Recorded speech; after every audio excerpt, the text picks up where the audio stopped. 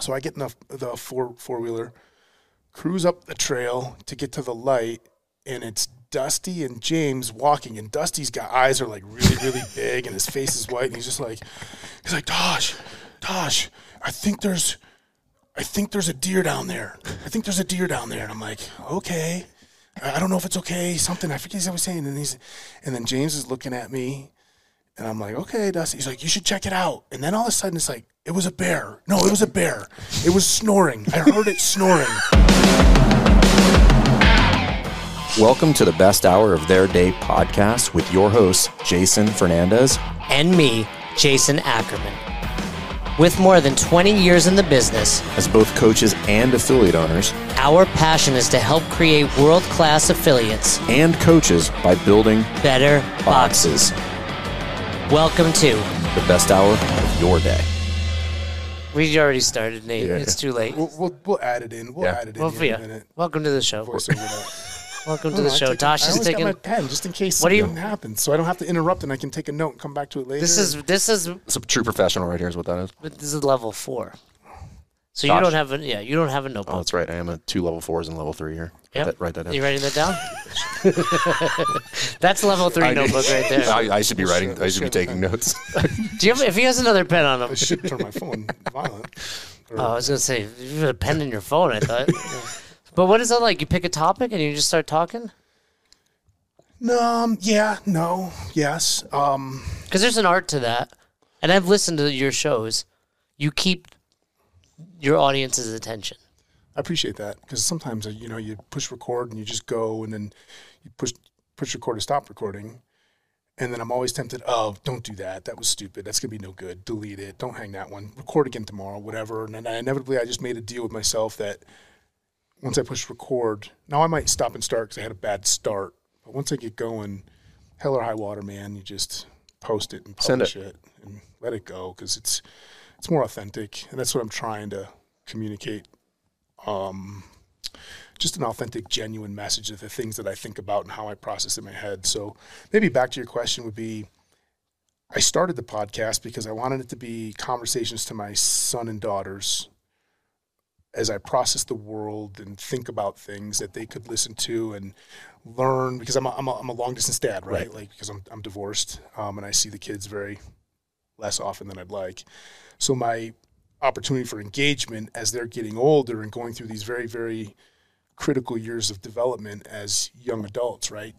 Pre-teens and through their teenage years, that I wanted to have an opportunity to at least influence and share with them who their dad is, so that they're not only having that single parent, their mom, helping them develop, right? So they can have at least 2. Right. I wanted to be in their lives, and then the podcast started to shift a little bit where I would find myself, because I was going through some struggles, nothing crazy, just normal everyday ups and downs, right? Or weekly or monthly ups and downs, but being frustrated with something, or something's consuming my mind all the time.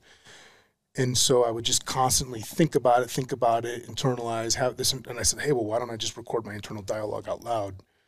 And so I would, if I found myself thinking about something for a few days, for a long car ride or whatever, I might write it down, and I would be thinking about it over and over again. And then that's what my podcast would be about. And in doing it, is there some, because I kind of do that, not in a podcast form, but I'll write like blog articles, but for me it's completely selfish. It's for cathartic purposes. Mm-hmm. And then I've just I'll share it, and it is what it is. Like, and if somebody finds value in it, then great, but it's really not for you. It's for me. Yep. Have you kind of found the same thing where after you do it, how do you feel afterwards? Yeah, I feel good. I feel, how you get caught up in your own thoughts in your own head, and you can find yourself pigeonholing into one frame of thought or one direction of thought, and you reinforce your own bullshit. Right. But when you start to hear yourself talking out loud, whether it's having conversation with somebody else or just talking to the mirror or just talking out loud, when you actually hear your own, where you can man, I don't know if I agree with that. Right. Or, oh, that sounds stupid. Or, oh yeah, you might be onto something, and it helps you. Otherwise it's just in your head, and it's like. Well, I mean, what I found just doing this podcast, and it wasn't the intent, but it's helped me complete partial thoughts I've had for a long time. Like I've had a portion of a thought that I couldn't really unpack, and then talking it out not even for the purpose of talking it out. I'm like, oh, I have the complete thought now. It just took me 58 conversations to get there. And I'm like, oh, I was able to somehow put that together by accident. But now it's a complete thought that makes sense to me. And I'm like kind of happy with the thought, where before I was just like, it was just spinning in my mind. And I'm like, this doesn't make any sense. And I'm saying it, but it's not clear to me. So it's definitely not clear to the other person. Well, you did that recently when we talked about intensity. And then like 2 days later, I saw you put a post up. Oh, yeah. And you had clearly been thinking about it. Right. It was just burning my brain. And I was like, oh, well, let me just get it out there. And that way it's there. It lives. And if I ever like forget, I can go back and listen to it. I'm like, okay, that's the thought. It's almost like a reset. It's like, this is the thought. This is what I had at that moment. Because I'm sure there's a lot of thoughts that I have, and I'm like, oh, that's a great thought. And then it's gone. And I'm like, and I can't recapture it. I can't recall it. And I'm like, fuck, it's gone. Yep. You know, and I'm like, maybe it was profound. Maybe it wasn't, but it's gone. And I can't wrestle with it anymore. And I'm like, well, that was really what I wanted to do. I wanted to wrestle with a thought, and I can't do that anymore. So. Yeah, especially when you're getting bombarded or saturated with signals and noise and other things pulling your thoughts in different directions. And then it's like, oh, man, what was I thinking about? What was I thinking about? Where was I in that thought process? And then you just back at ground zero and never getting anywhere. And I use it sometimes. I'm like ridiculously frustrated, and I'll just go up there and I'll just hit record and I'll just start talking. Right. It doesn't happen very often, but every now and then you might be able to tell some of the podcasts, but like I'm literally in the moment. Or there's a tone to it. Yeah, and it's like, hey, I'm working through some shit and I'm working through it out loud because I know if I don't, it's going to harbor inside. And it could harbor inside and fester in a wrong direction. I don't want that. I don't want to be that kind of person. I'm surrounded. Well, I'm not because I choose not to be. But, like, based on our location, we're not surrounded. I've got this luxury. Like I don't hang around douchebags anymore, right? Like, right. Or people that can't. Like, it's like, yeah, hey, cool. I'm good. I'm insulated. Yeah, no thanks. From that, you know. But I don't want to be that either. You mentioned you do it for the kids. Do they listen to it? My daughter doesn't. My youngest daughter doesn't. My oldest from time to time. My son did for a while. But then, the podcast, it's evolved. It's grown over the last 3 seasons now. So we're starting year 4. My frequency, so I was real deliberate. Every Wednesday I was recording and publishing, and then the next year. And now it's taking less because I don't know if I've thought all the good stuff that I possibly think of right now. Out of ideas? Right? Out of stuff. But I found that I was trying to contrive things to talk about. It was forced. Yeah, and I didn't want to do that, and then it was artificial. And then I felt like it was a chore at times, which I'm okay with responsibility. I'm okay with making a commitment and sticking to it. But if I'm not looking forward to that, is it coming across in the message? Am I forcing it? Doesn't feel authentic, or it's adding stress. Like the last thing I need to do is find another thing to be obligated to add stress to my life. This is supposed to be a stress reliever, right. And like I might travel for 2 weeks, and maybe I'll take the podcast equipment with me. Maybe I won't, But instead of feeling like I'm chained to this, it's supposed to be something that's empowering for me. And it is, and I'm trying to preserve that while balancing, because Noah Dean, Dr. Dean, if you will, you got to love Dr. Dean, right? I don't know who that is. You know? I thought you did. I was pretending like I did. I was looking at you and I was pausing. I was waiting to get the feedback. I think you're a doctor. I thought you were a doctor. Yeah. Dr. Noah Dean, MC for Wadapalooza. Oh, now I do. CrossFit Odessa. Now I do. Okay, I didn't know he was a doctor. Well, is he not a doctor? He's legitimately. He's like me. He's like him. For fake doctors. Hey, his degree says doctor. Okay, you don't have a degree. Tosh, you'll probably agree with this. I think the L4 credential should be a doctor. Hey, why not? Jenny, do you agree? Jenny Orr's in the background. Yeah, she's watching. Nate. Scroll left. So the first thing, how many of you currently coach people? Okay, when you started coaching, did you try to watch everything at one time? What happened when you did that? I didn't know where to even start. Yeah, it was kind of like everything got jumbled up. She's a level 4. Yeah. This is the most level 4s ever together at the same time. CrossFit Roots has the most level 4s on staff than any. There's Who's more there? level Nicole, 4s. Jenny, who else? Oh, it used to be back when EC was here. Who else? Oh yeah, EC was right. There was like 4 level 4s and like still everybody 2 was at a level box is 2 substantial. I mean, Best Hour CrossFit has 1.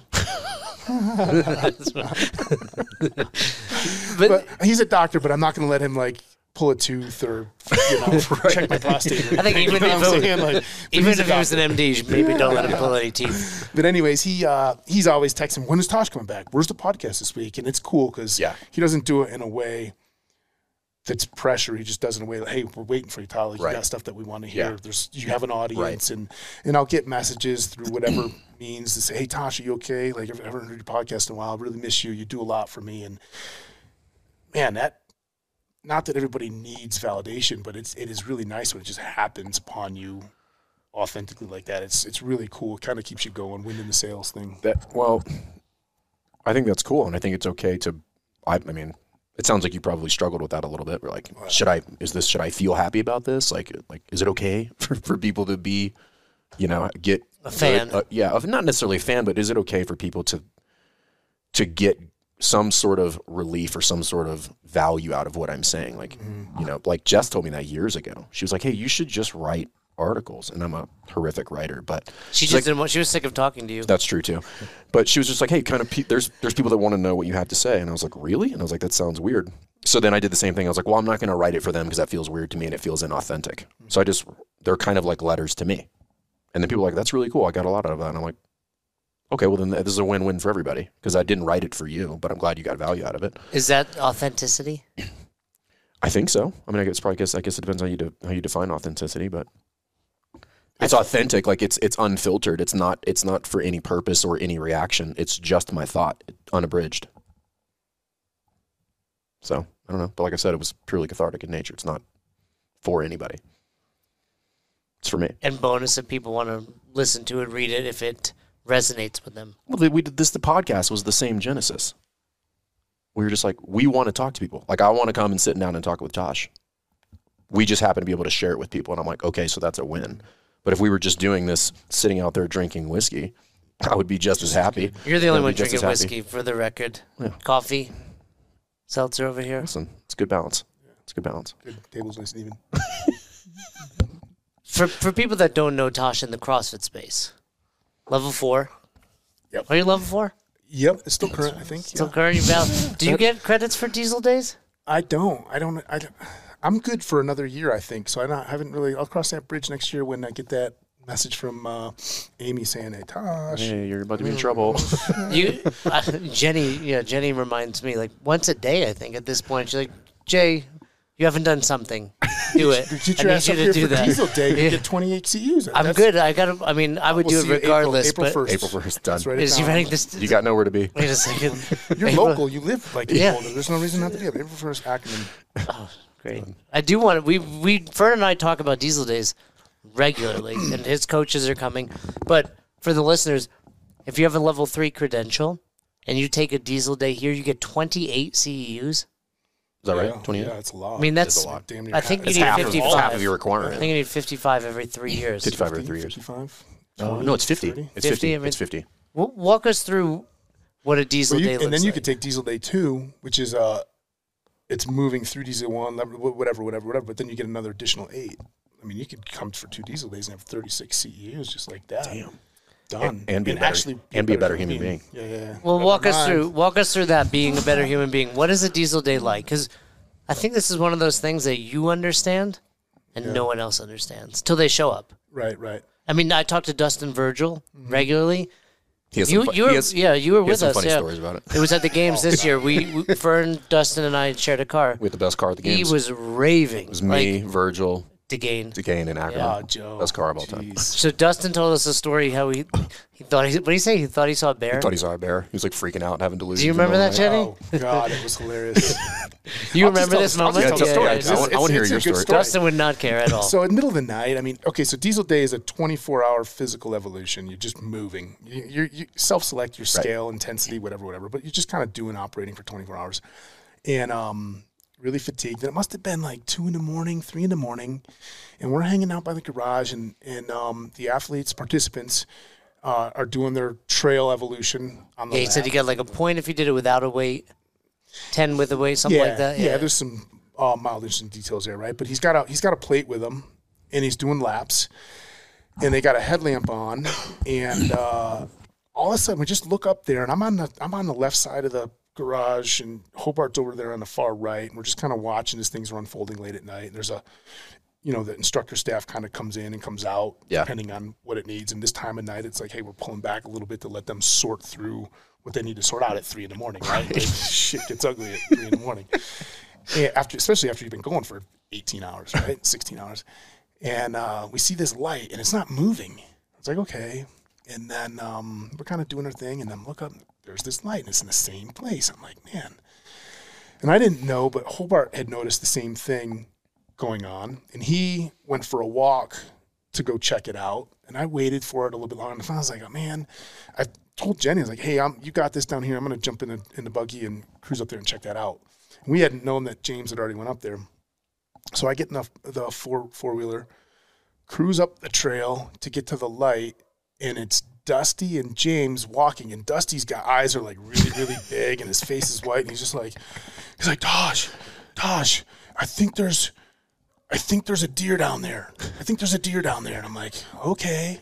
I don't know if it's okay. Something, I forget what he's saying. And then James is looking at me, and I'm like, okay, Dusty. He's like, you should check it out. And then all of a sudden it's like, it was a bear. No, it was a bear.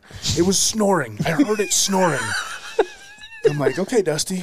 Okay, cool, buddy. Oh, and before I got to Dusty, Connor Warman was walking down the trail, and he's like, I'm like, I know I'm going, Your boy up here. And because Connor walked by, and Dusty had told Connor, so I'm piecing stories together secondhand, third telephone.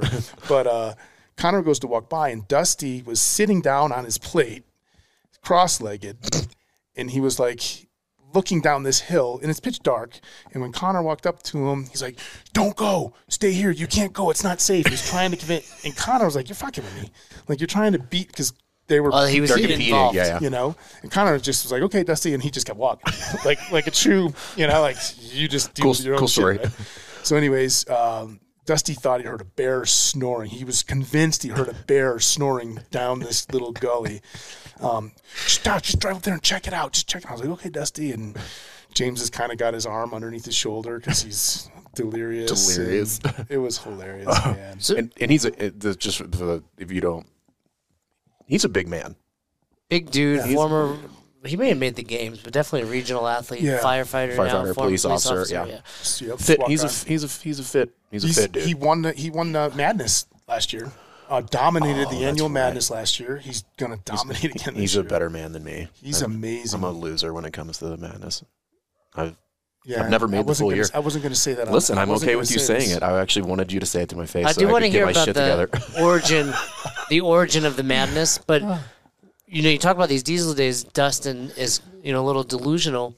How do you and Jenny and James, because you're up, is it simply the activity that takes people to a deeper, darker place? Because you're still up 24, 36, 48 hours with them. Well, Jenny and James and I mean, we've been doing the diesel days, and your body gets a resiliency, and you're able to do it more. I think we're not physically working out, so there's that level of fatigue that adds to it. You know what I mean? But I would suggest that the three of us are working out up here a lot more. Like, I'm wicked exhausted, in the head, because you're just constantly trying to evaluate and engage and understand what you need in this. I'm not really trying to deliver my material as much as I'm trying to figure out what material would best serve you and how to deliver that so that you could best receive it. It's kind of like a level 1 better versus level 2. Yeah. Like with regard to level 1's like way more dealing with. I see what you're saying. Right. Like level 1's are like physically tiring, but level 2, like my brain hurts at the end of level 2's. Like, wow, that was a lot. As the trainer. As the coach, as facilitating. Yeah. So I get that. Are you working seminars anymore? No, I don't do that anymore. Do you want to? Is it just? Oh man, I had a great time. I loved going on the road. I mean, get to meet new people from all over the place. I mean, I love people. I love meeting people. I believe in CrossFit through and through. I mean, that's why I was so magnetized to it when I came across it the first time from Greg himself, at level 1 in Quantico. I'm a big CrossFit believer. Methodology, I mean, it's amazing. And you did it with your Marines when you're in the Marine Corps. Yeah, I wouldn't call it CrossFit because it starts to get a weird notate, and then they don't want to do it at the same, but they were doing CrossFit, and then they get doing it, and then they love it, and they're like, oh, yeah, hey, like, that's CrossFit. And I'm like, oh, really? I'm like, yeah. Gotcha. You're eating vegetables. Yeah, you didn't even know it was vegetables. But I'm a huge believer. And so going across the country to teach and deliver something that was so significant for me and making me a better Marine officer at the time, right? I wanted to share it with everybody. Plus then, like, all the people on the seminar staff. I mean, there's some amazing human beings that are on the seminar staff that you wear a red shirt with. And so you travel all over the U.S. and you get to be with those people again. And you want to talk about steel sharpening steel. You don't want to be a trainer at a level 1 seminar and not know your shit because you don't. Jenny will yell at you. Yeah, we can talk about that. Yeah, I'll tell you what. I never got to work with Jenny, actually. Well, that's a good thing. She would have yelled at you, too. I was supposed to work with her, and then she shit came and said, I don't want Tosh too much. He's out. Get the guy off the game. We tried to get Jenny on the podcast for the record. But, I think there's a lot of value to that, though, is that kind of like it's a healthy peer pressure. Mm-hmm. Mm-hmm. You know, because you're not really getting it from your peers, but you're kind of getting it from your peers. Like if you're a turd, people let you know, and that you self-select in that scenario. Yep. Which is like you're either going to be here or you're not, but it's not going to be based. We're going to kick you out. Like you're just not going to be able to deal with it. Yep. Yeah, and that's what I think what makes that crew really special. It is. Yeah. It is unique. I think about the high-performing teams, collections of teams that I've been on through my life or whatever, you know, and I would put the seminar staff on par with some of the best teams that I've been on in terms of wanting to make me better, having to know your shit, being solid, being strong, like just across the spectrum. I would put that on par with the instructor staff at the infantry officers course. Like I would put seminar staff close to that. I mean, which is saying a lot. I think people hear that, but I don't think they really understand. Like that's not. I don't think people, when somebody like you says that, you're not saying that's not a statement you make lightly. Mm-hmm. Like that's an earned statement. We're like, no, this group of people legitimately has their shit together and is pursuing betterment all the way around. Like everybody there shows up and they're like, I want to be a better public speaker. I want to have better interpersonal skills. I want to be a better leader. I want to be a better follower. I want to be a better worker bee, like whatever. And I think it's just, I haven't been around many groups like that. And it's just like, man. Oh, and at the end of the day, when the flow master gives you feedback, and you're like, okay, you're writing all your feedback down. Like, give me more. Right. Okay, cool. Like, good. You gave me all the good stuff that I'm doing. Like, I don't give a shit about what I'm doing good. What can I do better? What can I do better? You guys got good stuff on your feedback? What is that? Jenny, you doing the feedback wrong over there? It was always 3 nice ones and 1 bad one. Yeah. I was like, wasn't a sandwich. I just got 4 bad ones. 3 bad ones. 4 bad ones. Yeah, So- but I think what is also unique about that group is it is no nonsense, and even if you are doing a good job, the level of competency that's expected is that there are always things that you can improve on, like things you're not paying attention to. Like all of us will get some level of complacency somewhere in our delivery in a seminar setting, and in the good flows, I think the ones who are paying attention know how to pick that stuff out. Be like, you're crushing it over here. I don't have any feedback. But right here, this thing right here, while it might seem subtle, it's not if you're trying to be the best. And if you're here, you're trying to be the best. So you got to clean that up. Yeah. That's what I've always appreciated. I've always got some sort of critical feedback from every flow master I've ever worked with. It was never like, hey, great job. Mm-hmm. It was like, you're doing really good. This could be better. And that's what I've always loved about it and come to crave it too. Mm-hmm. Which is like, don't tell me I'm good at stuff. Yeah. Like, who cares? Oh, even it was the flows that I respected the most, I think, incredible. It wasn't the ones like, oh, you missed this word and you said this incorrectly and you skipped this. Like, okay, cool. But they don't spend a lot of time on that. It's just like, hey, you need to read your level 1 manual over again, your training guide, because you're not giving it verbatim like you're supposed to on these things, and you missed this point. Okay, cool. Like, got that. That hurts because that flow master knew that you cared about your job so much that was not going to happen again. All they had to do was say it. Right. But what they did dig in, I was like, hey, the next time you do up there, like, try working this and see what you get in terms of response or some sort of soft skill inside. And it's like, man, this person's trying to develop me as a human being. Yeah. And the application isn't delivering the level 1 material to a seminar. Right.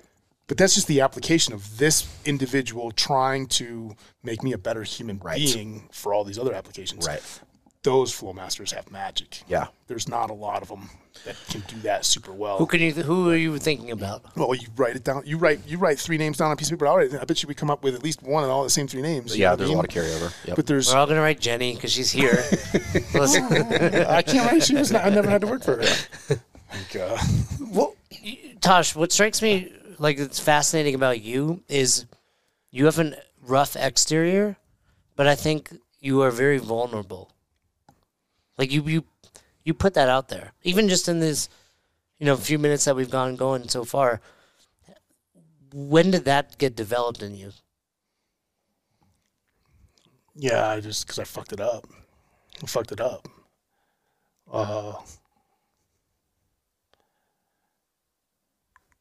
I know when it happened. It wasn't a good time. You think you're all fucking that, and the next thing you know, you're not, and people die. That'll sober you up quick. You think you're invincible. You think you can just do this. You can walk around the battlefield because of all your successes, and now you can cut corners and cheat corners, and you start believing in your own bullshit. Yeah, and then when people get hurt because of that, I remember that. If it wasn't for Pat Millay saying, "Hey, Tosh, I think you've had enough," I probably would have got a lot more people killed. So yeah, I'll never go back. I'll never go back and be that person. Too many people walk around all the time. They tell you what they know. I'm going to tell you what I know. I'm going to tell you what I know. I'm going to tell you who I am, who I think I am. It's like, yeah, hey, cool. Like you're fucking dangerous. I don't like to be around those people. I like to be around people that are willing to inspect themselves, identify where maybe they got some room to grow, because what that does is that's a reflection for you to be able to do the same for yourself. It's setting an example so that you don't fall in that trap, And when we were at the infantry officers course, Uncle Jay, Piers Jay Lappy, we were instructors at the infantry officers course. This is all post most of my kinetic operations, right. And then he had this saying, it's like, yeah, believing in your own bullshit. One of the most dangerous things you could ever do is believe in your own bullshit. And you're always going to believe in your own bullshit if you're around the people that continually believe your bullshit too. And not only do they believe in it, they feed it back to you. And then you're just in this echo chamber of bullshit. See how that works out for you when you're in the middle of the woods by yourself and you're trying to survive, or you're in the middle of this situation, in the middle of that, or worse, when you're trying to have people rely on you to know what you know and not bullshit what you don't know, so that you can organize strengths and mitigate weaknesses in order to be successful. And I started thinking about my kids. I don't want to be so full of bullshit, my kids, because if you think about your children, in my relationship with my children, everybody's relationship with their children is much different. I'm not saying that my relationship with the children is perfect or imperfect. It's just mine. But kids generally, like, they look up to their parents. Like, you didn't have to get a degree to be a parent, did you? You didn't have to get anybody's permission to be a parent. You didn't have to pass any tests in order for you to say, okay, hey, you're good to be a parent. You didn't have to do any of that. You just fucking get drunk and do the wrong thing.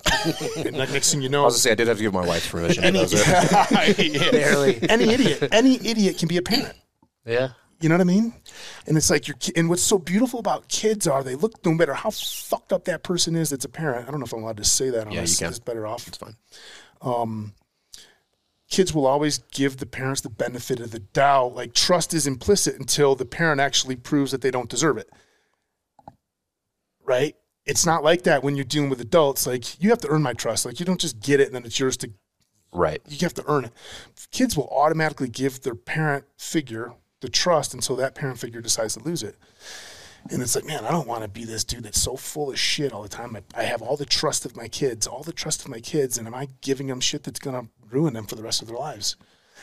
I worked for a guy when I was a young Jay. I think I was a lieutenant, and I had a chief who was he was a tanker. He was a Marine, then transferred, went Navy, and he was great. Charles Smith, he's from South Carolina.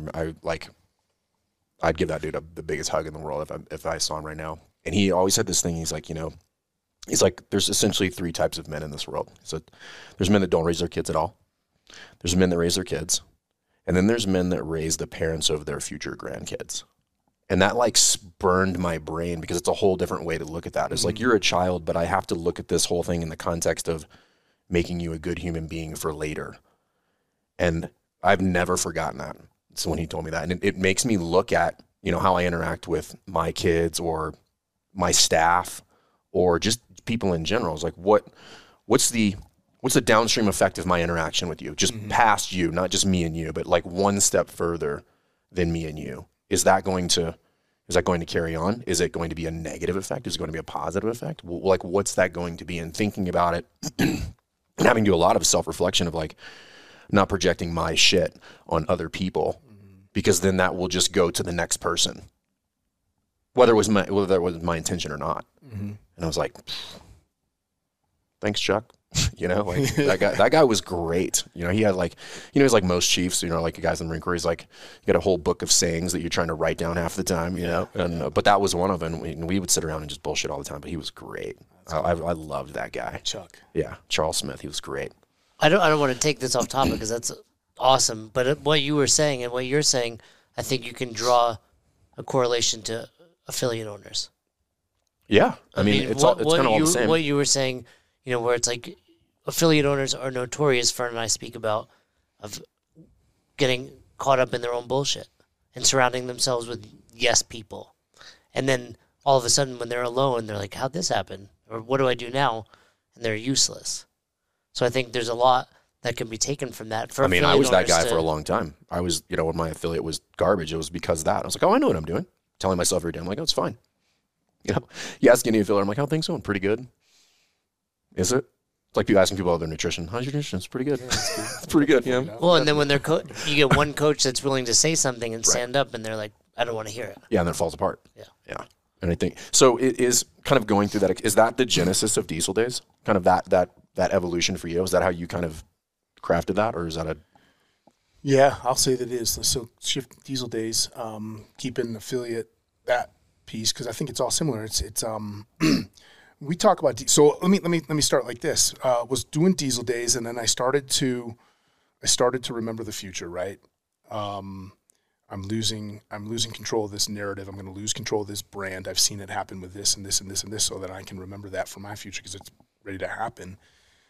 And we've got Dustin Virgil, Connor Warman, jacked dudes crushing the Diesel Day, and we got pictures of it, right? And then we do a Diesel Day 2, and we've got so-and-so and so-and-so coming in, and they're breaking the record that Dustin Virgil set. And it's dudes that are jacked, lifting a lot of weights, and it's a diesel, the word Diesel Day, right? Like it connotes physical event. And so we started to get all these applications. Everybody wants to come and do this physical event. Taj, I want to come for one of your beatdowns. It's not a beatdown. And I started thinking, and Portillo's like, sir, you're too soft. Portillo was a Marine who worked with me. And he came for a Diesel Day. He was in Fallujah with us. And he's like, sir, afterwards, I got some feedback for you. Right. And I love Portillo. And he's like, you're just too soft on these people. You're too soft. What happened to the old sir, you know, just beat this shit out, just crush us. And here you are, you're walking the trail and putting pickles in my mouth, giving me a Jolly Rancher, and you're just nice, and you're saying nice things. Like, fuck that, sir. These people need the old you. I was like, yeah, you know, Portillo, I get it, Porto, man. Like, people are paying a lot of money to come here to learn some shit. Like, you know, this isn't the Marine Corps. Like, I could beat the shit out of you guys, and I had your loyalty, so you weren't going to tell on me. It's different there. You had to do what I told you. Right? This is voluntary. And they're paying. Yeah. But and then I started thinking, like, hey, I don't want people thinking that this is a physical event, because it's not. This is a psychological event that masquerades as a physical event. Psychological meaning emotional, intellectual, even spiritual, you could say, right? Like, but we masquerade it as a physical event. Hey, you're going to come here and you're going to work out for 24 hours. You're going to do this and you're going to, oh my God. And it draws. And, oh, you're CrossFit and you got Rogue Fitness weights and this and that. And the images of our dudes with their shirts off that are jacked. And I'm like, yay. And so we had to deliberately take control of some messaging. Like, hey, this is not, you're going to come, you might come here for a physical event, and you might come here because you need to talk to Fernandez for a little bit, right? Like, Fern needs to have a conversation with Fern. You come here for different reasons. But everybody's going to leave saying, holy shit, this was so much more than the physical event. This is really, like, I got some out of the physical. Didn't think I could do this, and that's cool because we layer success points, right? But you're going to come out 10-1. Oh, my God. The way I think now, the way I process, the stuff that I've gotten by going through this event, I'm a better person. And we used the catch line, and I got it from Clint Bruce, team guy from phenomenal dude, right? You know, Great public speaker. Amazing. Every time I talk with him, his language patterns, the way he communicates, it's one of the greatest it's erotic things. the way he one of the communicates. greatest things I've ever heard him say is like the absence of adversity means you're not trying hard enough. Yeah. And I'm like, just phrases shit. of like, What? I mean, where'd you do that, Clint? Right?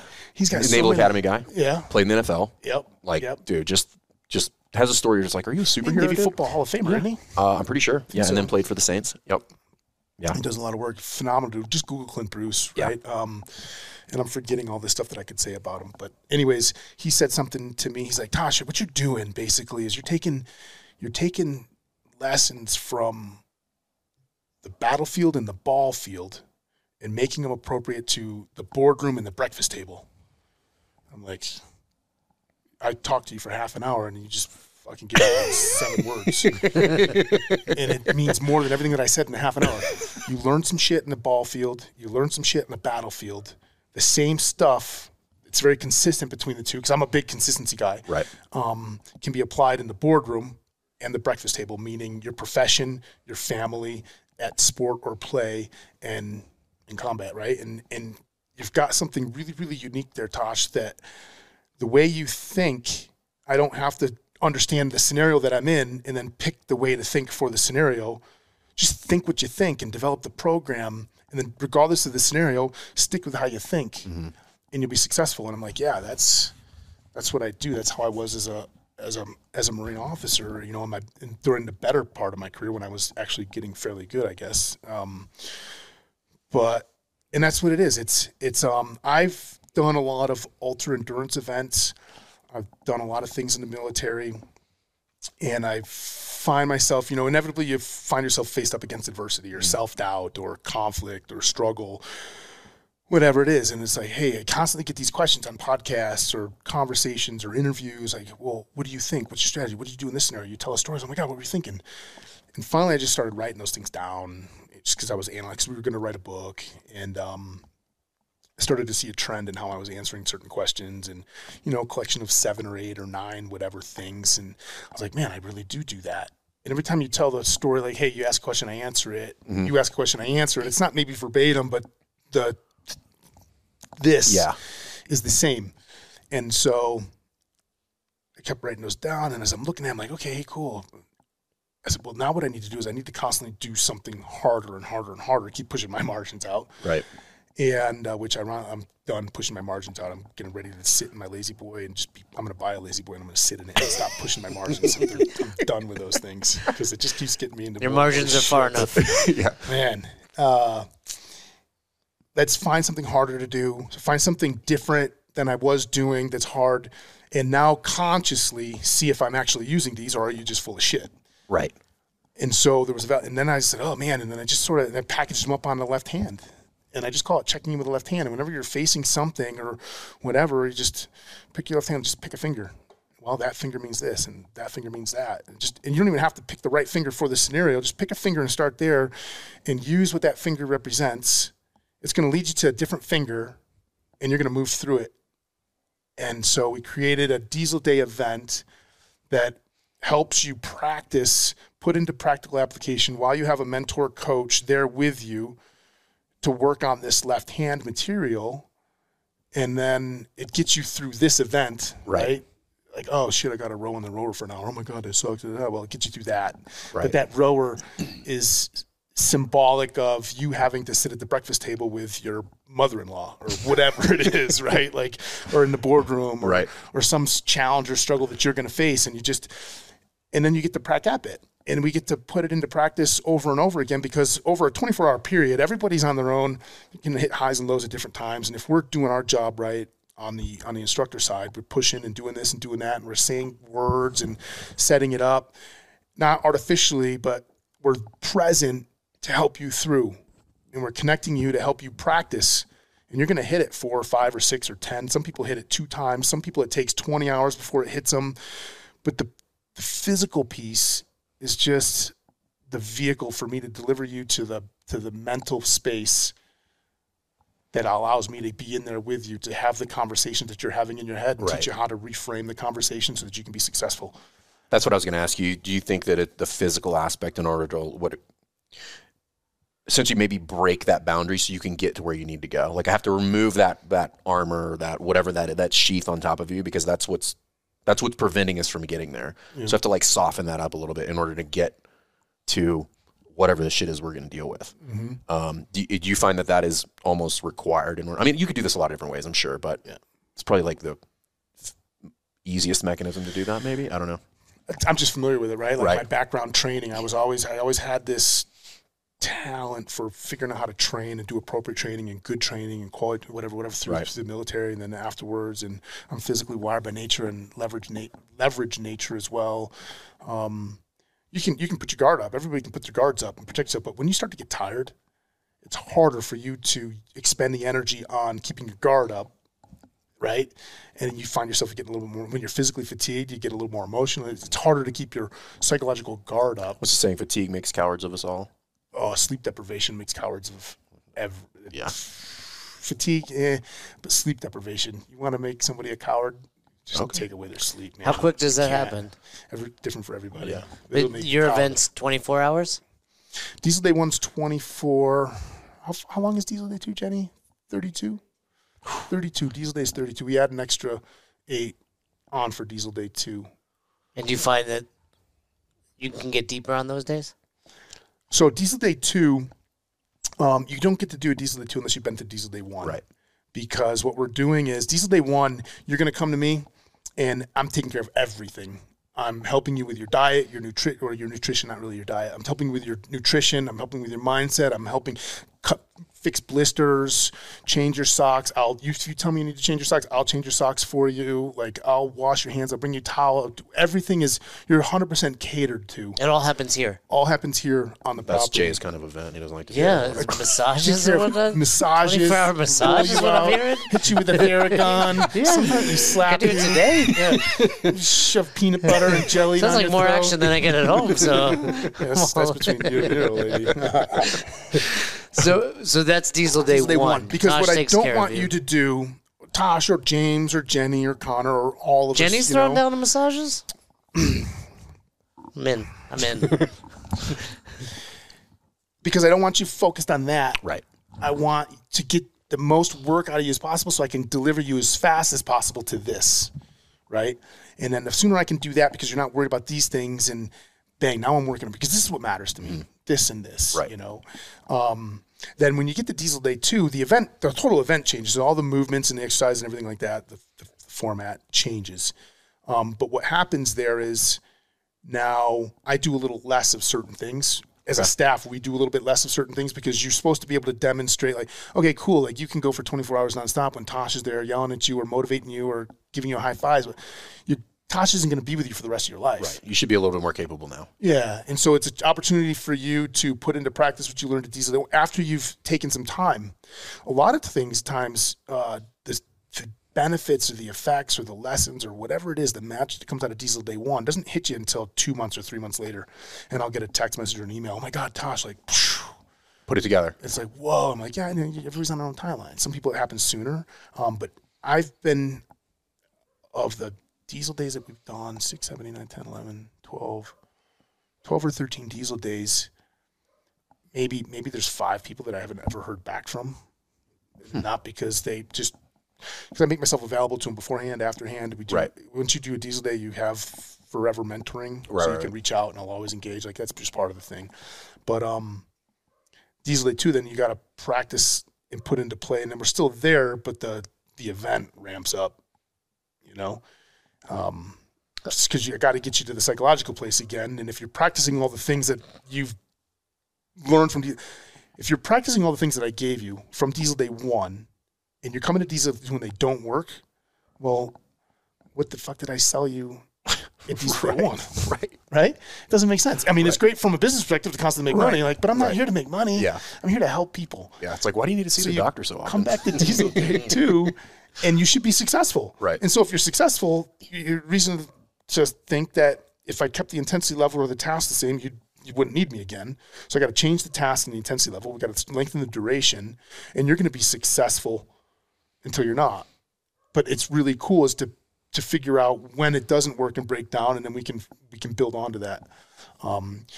And so it's like, it's hard for me to explain in just verb. I got to use my hands, but because I was telling my wife, Nicole, she says, I want to do Diesel Day 1 again. I'm like, well, why? Like, you've got it. You've got you did it. Need. Well, I didn't do this and I didn't do this. I'm like, okay, cool. So you're going to come back to Diesel so that you can say that you did it and you fucking won? That's not what Diesel Day is about. Like, you can come back to Diesel, because what we do at Diesel Day 1 is, Diesel Day 1 is here to here. Mm-hmm. You did it all. Maybe you arrived here. Right. Don't come back to Diesel Day 1 so you can solve this. I see what you're saying. Why would I do that? So come back to Diesel Day 2, where I do from here to here. Right. And so when you come back to Diesel Day 2, you get to work on not only this, but then you get to go to here. It's progressive in thought for training, instead of like, oh, I got to get my 100% before I can go to the next thing. No. There's overlap, because then there's some reinforcement. Mm-hmm. And then there's that. Now, if you come to Diesel Day 1 and you only got to here, which we've had one or two, but they came here for different reasons. They didn't come here for that. Both of them came here because they were prepping to do, much like Lindsay Andrews, she's prepping to do Kilimanjaro, right? So I kind of worked with them. But when Kate came here, she hit this, but she was prepping for an Everesting. Mm-hmm. And so we delivered her to there. She's one of two people that I would say, yeah, you can come back to Diesel Day 1 for sure. Come back to Diesel Day 1, man, I'll fucking comp you. Right. Like, I don't give a shit. Like, because I know that we were focused on this, but she's a special client of mine in another realm. Mm-hmm. So we just got her to where we wanted her, and now she'll come back and we'll get the rest of this. Right. But you don't just come to a Diesel Day 2. There's nobody that comes and just does a Diesel Day 2. No, you shouldn't be able to. No. Yeah, you'd have to prove something prior to that. Yeah. That you're kind of like, I guess, worthy of. I don't say worthy. That's not the right word, but like ready. Ready. Yeah. You've walked the path. You're like, okay, I understand what this is about, and I'm the next piece is probably pretty clear to people coming into the second one. Where the first one is probably, I'm kind of here to figure this out. Yep. Yeah.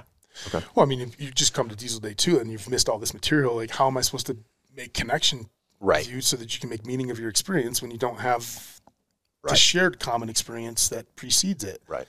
We have to operate from shared common experience to have implicit understanding. You know what I mean? Mm-hmm. And that's what all my events do, whether it's Diesel Days or the other stuff that I do with Crooked Butterfly Ranch or the Big Fish Foundation, is I try to create shared common experiences so that everybody has a baseline to make meaning and connection from. Mm-hmm. It's like a iterative learning process. Right. You know, I think we might have talked about it on the first podcast, right? Like, we kind of dabbled with training. Yeah. Explain to people what Big Fish Foundation is. Oh, that's the nonprofit that we set up for veterans. Right. We just provide amazing opportunities to veterans who want to continue to work on themselves. Yeah. Yeah. Because it might not be recently, but did you just recently or last year do something with Travis Manning Foundation? Every year, I do something every year with Travis Manning Foundation, but that's through Crooked Butterfly Ranch. Oh, got it. Okay. Yeah. Crooked Butterfly Ranch is a for-profit business that I started, leadership experiential learning. Got it. Okay. Right? And we were doing things, and we were doing amazing things for veterans, and I wanted to do more, so I was going to start making chewing tobacco to sell, so that all the money that I made from the chewing tobacco I could pay for. I know, right? Fucking government. So that I could pay for the opportunity for veterans, because I felt like we were doing. And Bill Henniger was like, let's do it. Because he loves veterans, obviously. I mean, he's amazing man. And then when that fell through, he's like, well, what are we doing, Josh? He's like, I just want to help veterans that they can benefit from this, but a lot of them can't afford it or whatever. And I just wanted to make money so that I could pay for it. He's like, well, I'll just raise money for you. Why don't you start a nonprofit and I'll give you money? And I was like, well, I don't want to start a nonprofit. I just want to help veterans. Right. I want to sell chewing tobacco. And so he just let me go for a year. And then finally I was like, hey, Bill, I want to do that again. He's I'll like, take that money, Bill. And so how'd you get connected with TMF? I had been working with TMF for a long time, even before Crooked Butterfly. Back when I was in the military, I've done some guest speaking, some keynote stuff. Right. You didn't know him, did you? I didn't, but one of his really good buddies, Josh Jabin, is their COO. Yeah. Okay. So, that's right. Because Jabin was a Marine up in. He was a Marine, but he was a senior when I was a freshman. And then Travis was he was a good friend of mine. He was a year above you, wasn't he? Jabin or Travis? Travis. So interesting story. So he was there a year before. I don't remember. I actually don't remember what but basically they circled him back, and he ended up in my class. So plebe year, and then we graduated together. You know, did at least we did at least one summer cruise together. And he was And him and Brendan Yep. were Looney. roommates, and Brendan and I went to Naps together. But yeah, his sister Ryan, amazing, you know, and his dad, and you know, like just really, really good people. I never put that connection together. That was, oh shit. Yeah, so I knew him for a long time. Yep. Gotcha. Yeah. Good dude. Yeah, so Amazing, Travis amazing Manning shit talker. comes up. Yeah. Amazing shit talker. Yeah. You know, like it's cool. Like you can hear people's friends say, "Hey, this person was a good dude," right? Like, okay, that means something. But like, of course, you're friends. So what are you gonna say? No, my friend's a douchebag. Like, come on. I mean, yeah, hey, my friend's fucked up here or there, but he's a good dude. Right? Yeah. Like, you know. Yeah. But when you're men, now that's the luxury of a military experience, right? But like when you're men, like men and women, okay, fine. I just didn't work with women in the infantry, but at my time, what they said about you spoke volumes. Like, oh, no, that's a good officer. Right. Or that's a good sergeant. Or that's a good, you know, gunny or whatever. Like that meant the world. Yeah. Anybody can say something about their peers. Like, okay, that's a note. That's a data point. Right. But I always used to say, I wrote a paper. It didn't get a lot of thumbs up because at EWS or AWS, whatever, you had to write a paper, something. I wrote a paper, and I said, popularity is the ultimate leadership indicator. I believe that. And it's like, popularity. No, it's not a popularity contest. It's like, you're taking the word popularity the way you I'm misinterpreted not it. Yeah, you misinterpreted it. And so I misinterpreted wrote this long, it had to be a long, I don't know, it was 1,000,000 fucking pages. Because it had to be, right? True military fashion, just right? randomly putting Everybody words in order. Like, reads the first paragraph. 78 paragraph. adjectives in front of this. And I was like, yeah, popularity, man. Like, whoever's the most popular is probably the best leader. But nobody read through the thick of the stuff. Well, in the military, that term has a different meaning. Negative, big negative. Yeah. It's meaning like popularity. It's not the same like as most people look at popularity. Like if you're popular in combat units or stuff like that, it's probably because you have your shit together and you are a good dude. So that's what's just like, hey, do you know so and so? You're like, good motherfucker, and you're like, okay, checks out, got it, all right, cool. And they're like, and they might give you the, hey, what about that guy? You're like, he's all right. What people don't say is usually more telling than what people do say. Like, yeah, you'll see. You're like, oh shit. And not only that, but like popular amongst the three different. So in up and this down paper, is the big one. Up, down, and across the peers, right? So your subordinates, your superiors, and your peers. Right. If all three of those guys are saying, or groups are saying, good dude, like that's the one. Yeah, that's the one. And that's the thing that I think that I've taken away from that, and then I think a lot in corporate world and a lot of scenarios they don't look 360, and they're like, oh well, the boss thinks they're great, and I'm like, well, he's probably kissing the boss's ass. He's giving the boss exactly what he wants. He wants a raise. Of course, the boss likes him. I'm like, what about the people that work for him? Yeah.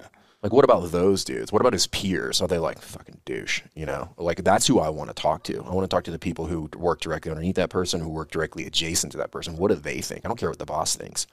We're going to find that out anyway. You do. You do, but like care that's about easy. All three. But we're going to find that out anyway. Like you're not going to advance if the boss doesn't think you or have your shit together. Like that one's kind of a pretty binary in a lot of scenarios. Like the other ones are a little bit, they weigh a little bit more in my mind. I'm like, what do those people think?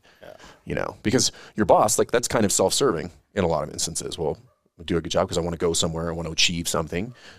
But these are absent of all of that. Mm-hmm. Like my peers and the people that I work for, like, you know, I'm sure you have leaders that just stepped all over those people, made it all the way to the top because everybody thought they had their shit together. Yeah. Oh, and I think it's important too to consider the source. Right. Right. Like, so I was in a bad place. I'll shoot this fucking guy if I ever see him. He's the only dude I'll shoot in the face if I ever see him. Not really everybody, just, you know. No, really. I left his command. He was a boss of mine. He was an absolute criminal, horrific human being. He actually ended up like getting court-martialed well after I left him. He got promoted like 2 more times, and then they reduced him in rank and kicked him out of the Marine Corps. Anyways. Yep. So I left working for him, and I was like, oh, Tosh is all fucked up. And I had to fight this professional reputation that was really, really good to freaking rock bottom. Like, Tosh is all fucked up. And for all different kinds of reasons. Mm-hmm. Oh, because he's this and this and this and this. It's like, Jesus, man, I couldn't. It was bad place, right? And then I went to work at division schools because they had to put me someplace. And while I'm working at division, right before I went to division schools, I'm working for this colonel. And he sat me down. I'm just like, Jesus, here I am.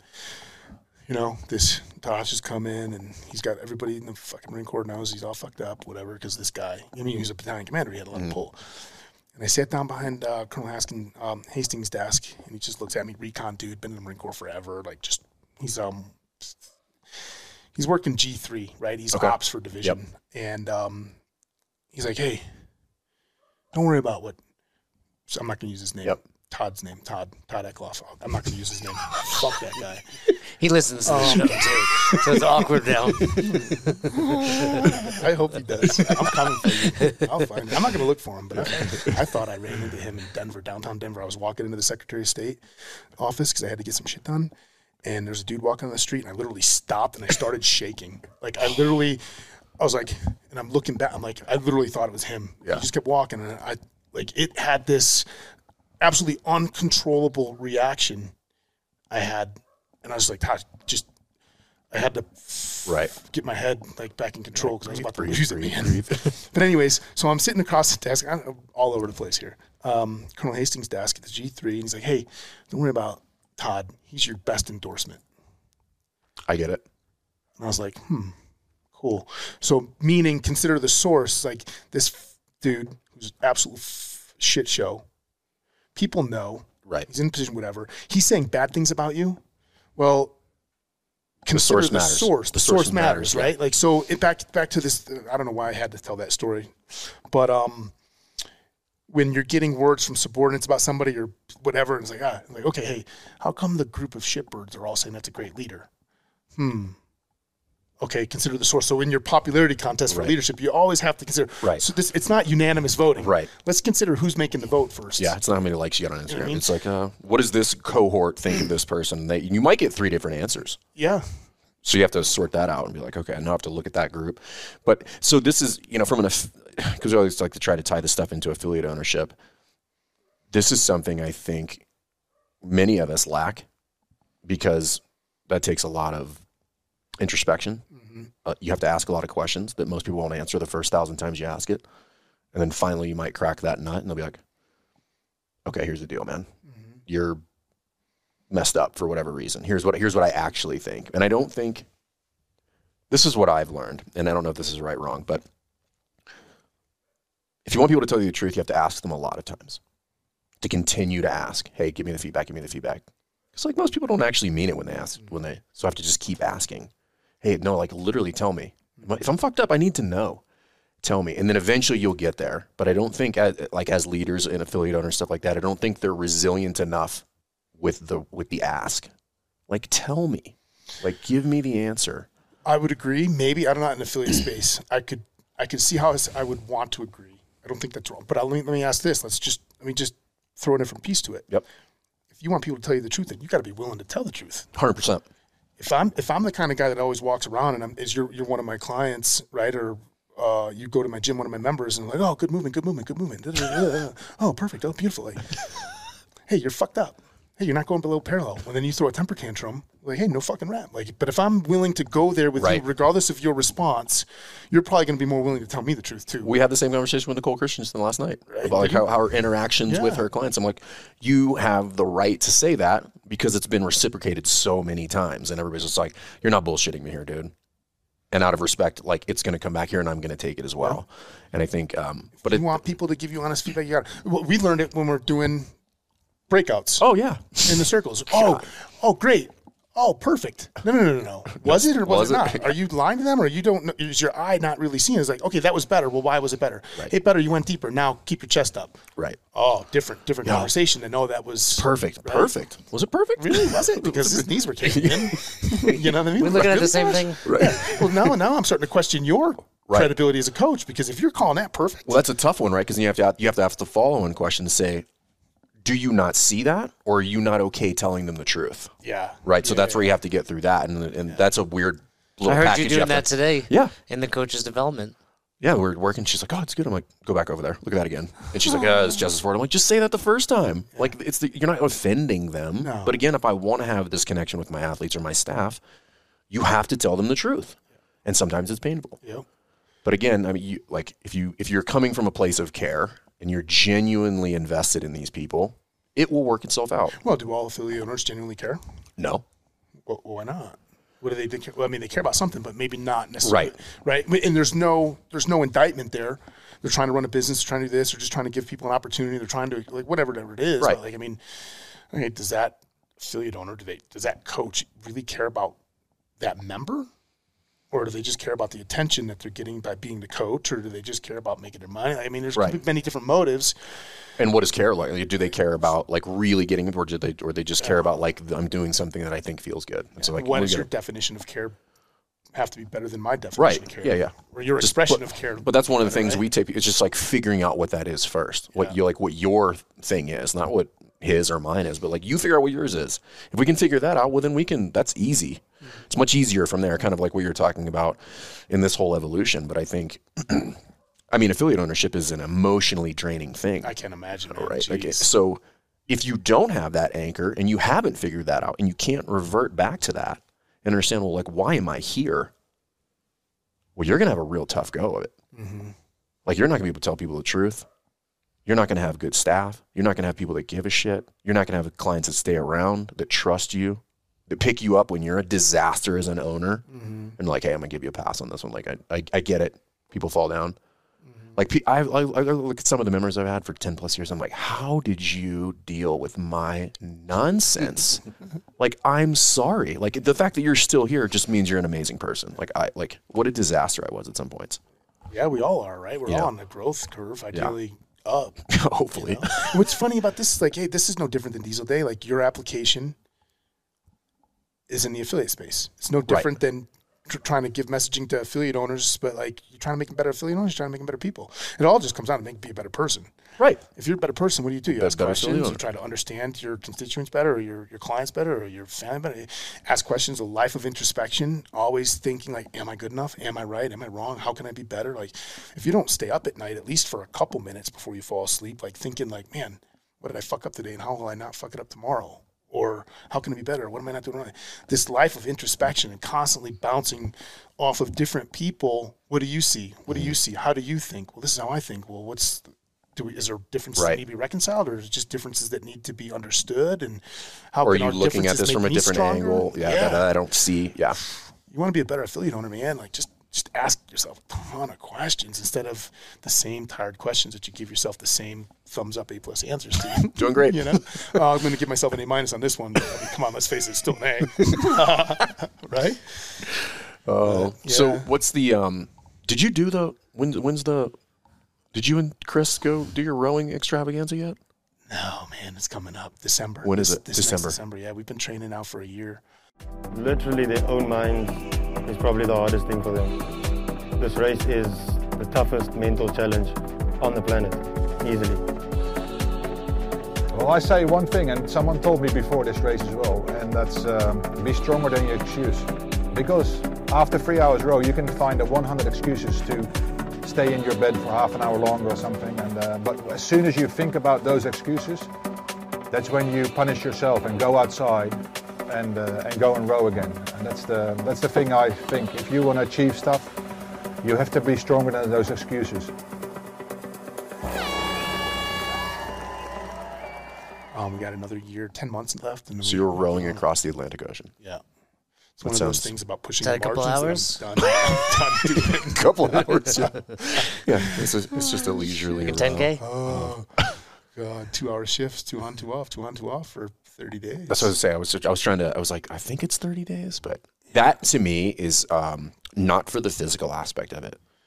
That is terrifying to me. 2 on, 2 off for 30 days. 30 That's days. like your sleep. Yeah. It's 2 on, 2 off. But it's a crew. And your sleep is still food, boat maintenance, communications, all your daily duties. For 30 days. Like It's a crew of 4? Yeah. Yeah. Okay. It's We're you, doing Chris. A 4-person team. Who else is Oh, you might know him. Who's the Chris you're referring to? Chris Smith. Chris Smith. Oh, is Yeah, it Chris? Yeah. CrossFit Trident. Jim Hine? James Why do I Hine? know that name? Team guy. I don't think I know him, but I may know of him. But yeah, okay. I don't know if he's East Coast Whisker. Brian Nicholson. Another team guy. Okay. Yeah. Okay. They both know Clint. No, Jim knows Clint. Okay. Well. I don't actually know Clint. I just know of him, Oh, like gotcha. a second or third degree of. And I don't remember how I came upon him, but started kind of like following some of his stuff and listening to some of his talks. And I was like, some heavy shit. Yeah. So that's terrifying. Rowing across the Atlantic Ocean. Yeah, I'm not excited about that. That's what made me say, hey, you got to do it. But you got to do but it. that's mine's not the physical. Mine is the fear of feeling so small. In the like in the world, you mean in that moment? So I've sailed, and not sailed, but like You're as in we the call it, the Navy, Navy. yeah. Like you make a trip across the Atlantic Ocean, and that's one of the more humbling things. You're sitting in the middle of the ocean as far as you can see, and you realize like how. And that's on a big boat. on a 300-foot. 350-foot boat, and you're just like, oh my Steel god, I'm boat. like so Worship. small. Like it's just one of those things. If I just fell off here, like that's it. Nobody's ever gonna find me, and it's gone. It's like not even a chance. Like that's it. You're just so small. And I'm thinking about like being on a rowboat. 25.5 feet long, 5. That's 5.5 terrifying. feet wide. 4 It's dudes. terrifying. And I've been in heavy seas. That scares the shit out of So you, me. and you have to obviously pack your food for the month. It's 100% unsupported. So everything that goes, you don't get any support. Otherwise, you're DQ'd. So What's the something- safety mechanisms for that? I was gonna go with food, but go with safety first. I was thinking about what I would eat. yeah, don't fucking show up if you don't belong. That's the safety, right? Like it's kind of cool. Like, yeah. But there's no like, I mean, there has to be some sort There's of some track. safety. Yeah, okay. Yeah. We've got a bunch of courses that we have to take, mandatory courses, sea survival, medical, this, that, all this stuff. We got mandatory for the race. They'll use shore-based search and rescue for the 400 miles, 500 miles offshore each direction, Right. which leaves 2,000 miles in the middle. And then there's just maritime tradition, courtesy, law, right? Like merchant vessels. Yep. So we'll have all of our comm suites, trackers, Okay. all that stuff, and you just... So this is legit on your own. Oh yeah. They'll have they've got 2 cutters, they're like 35-foot sailboats that will Kind of track with you. go kind of thing. through the race. But I mean, there's gonna be 4. This year there was 42. I think there's 42 or 44. Is it a boats. race? We signed up for a race, so we're not just doing it on our own. We're part of a race. So it's a group of insane people. Yeah, it's cool. The race Got is it. actually going on right now. For this year, there's still a couple boats, but there could be 1,500 to 2,000 miles separating Boat the to first boat to last boat. There's people that do this solo. That is nuts. Yeah. World record for the youngest female ever to row was set last year by this 21-year-old girl. I wanted to achieve something.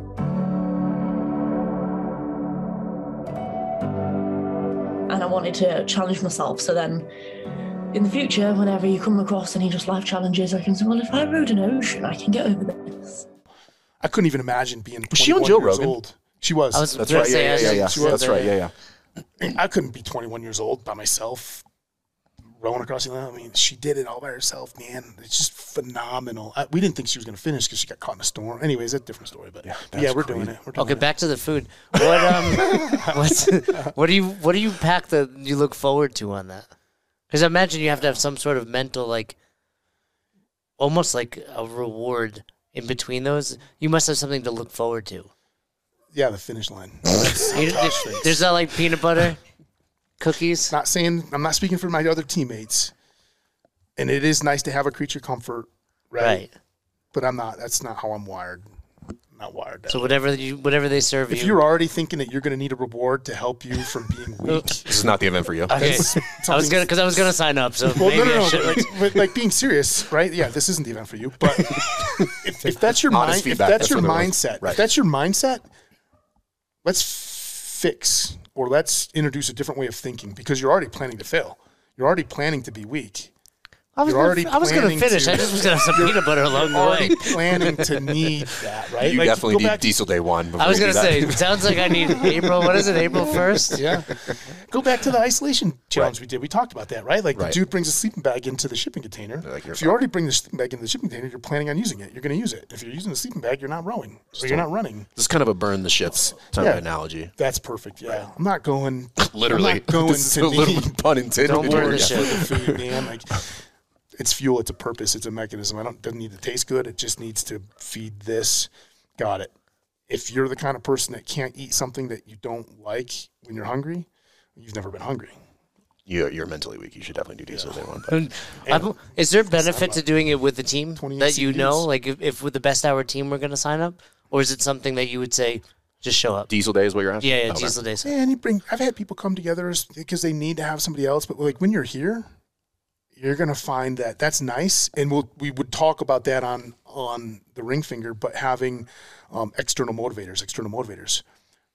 But you got to have internal motivators as well. So if you come here, if you and Firm, because you guys are boyfriends, boy bands, That's true. Like, and you need him for comfort, like you're going to come here and he's an external motivator for you. Like, that's He cool. demotivates But we me, are to be gonna, quite honest. when you're out here, like I'm gonna make that not. It'll still be there. I But it just won't meant more from like a bonding. Yeah, we did one group. Connor Warman's club came up here, CrossFit Barrington, up in just outside of Chicago. What's that, Illinois? I think that's Illinois. Anyways, they came up, bunch of great dudes. They're like this group of dudes, and they're tight. They're really tight. I've never seen a group of 9 dudes so close and so tight like that. That's cool. You know, outside of the military. Right. I mean, they were tight. And so we did a special event, a private event for them to come and do. And it was really neat. But I prayed off of that and plied them against each other to get them to increase their performance, to get them to be in this emotional state where, you know, and then we can leverage different things, because it's not just a, hey, we're going to, you know, there's people out there, there's rip-off artists out there that try to do their own Diesel Day. We're not going to indict Bergeron on this podcast. He listens to. But there's rip-off artists out there. They think they're just going to throw some shit together. Like, this isn't something that Atosh just decide, like, a lot of time and energy. Right. There's a well lot of thought out. facets. It's really, And really deep. I was going gonna say develop you. Intent. The intent behind this is what makes it what it is. And that's why they're not happening every weekend either. I'm sure it's a lot of work Yeah, I mean, on your end.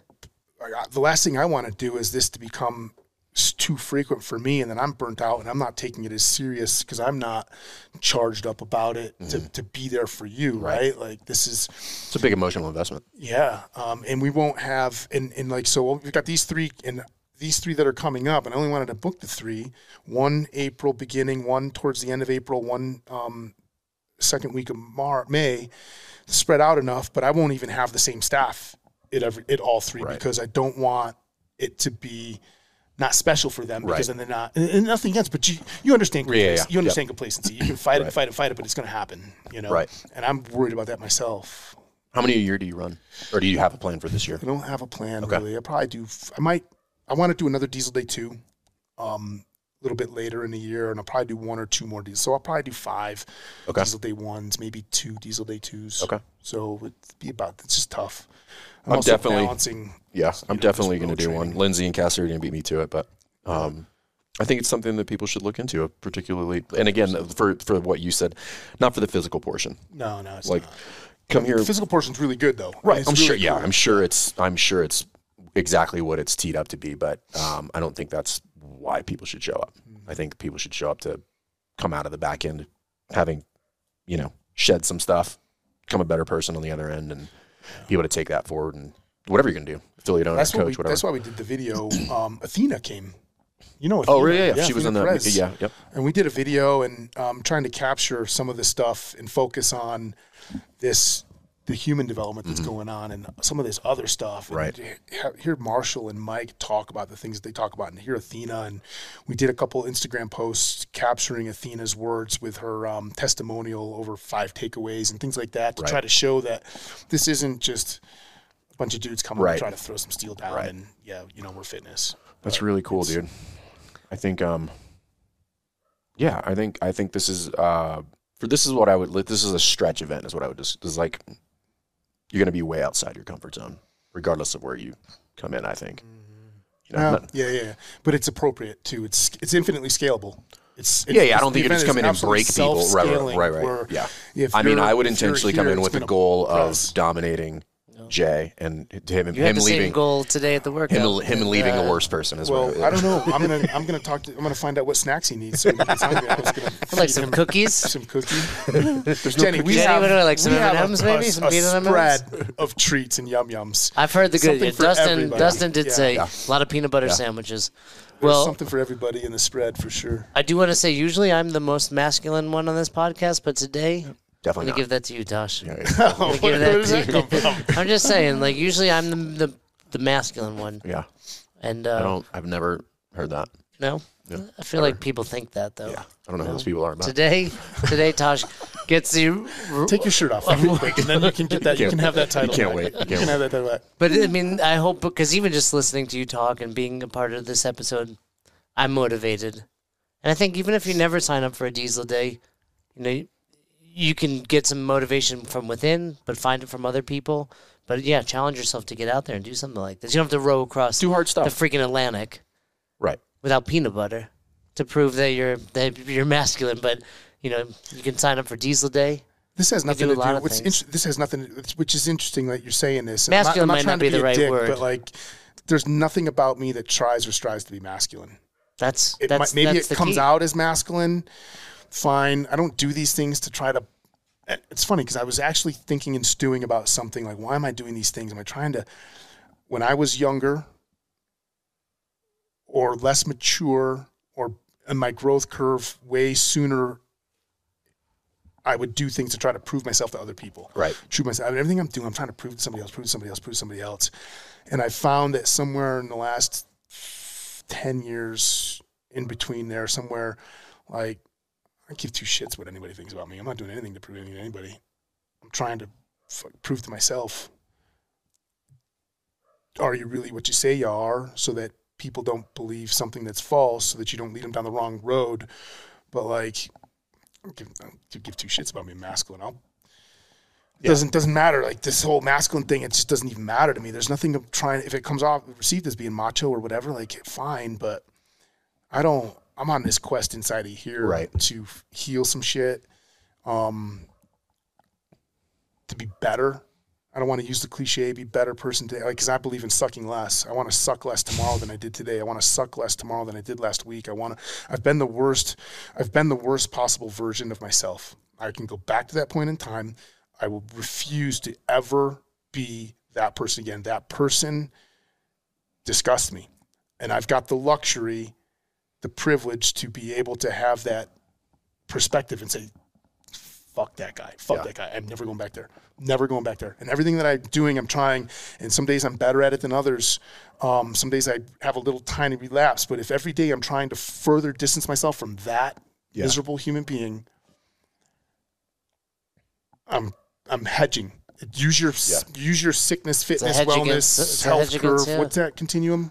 Jenny, what's that continuum? Jenny doesn't know. Not the real one that OPT sickness, just came out with. Fitness, but, right? Fuck that rip-off artist, too. He is a rip-off artist. Anyways, somebody actually reached me out. Never mind, a different story, but that's not for here. I just call people out, man. Whether I'm right or wrong, it's just my point of view. I'm not upset about it. I don't like people that steal from other people. It pisses me off. You borrow and give credit, that's a different story. Right. Fucking thief. Don't repackage and brand. But it's the sickness, wellness, fitness continuum. Well, sickness was that person that I was. Now, for me, it's your worst possible version might be you cheated on your 11th grade math test, and that's the worst possible version that you've ever been. Like, that's fine. I mean, there was no way I was going to get out of 5th grade if I didn't do that. Hey, I hear you. But, your worst version of yourself doesn't have to be what mine. It's not comparable. It's I recognize at a specific point in time, there's a period where I was, no fucking way. I'm never going back there. Never going back there. And everything I do now is not to prove myself to anybody else, not to be more masculine, I don't have to go into a bar and like measure people's dicks and say, hey, I'm in 3rd place or last place or whatever. Like I don't do none of that anymore. I'm just me. And everything is driven for that reason inside of there, and I just find myself having to constantly push my margins farther and farther. And now it's funny, we're almost like leading into the podcast I want to do is like, when can I stop pushing these fucking margins? Get that lazy boy. Yeah, like after this row, man, like there's some point, man, you just got to take a break. Take a break, yeah. Let's take a breather and reflect on where you're at, man. Let's just tread water for a little bit. Well, I think people should check it out. I appreciate what you do.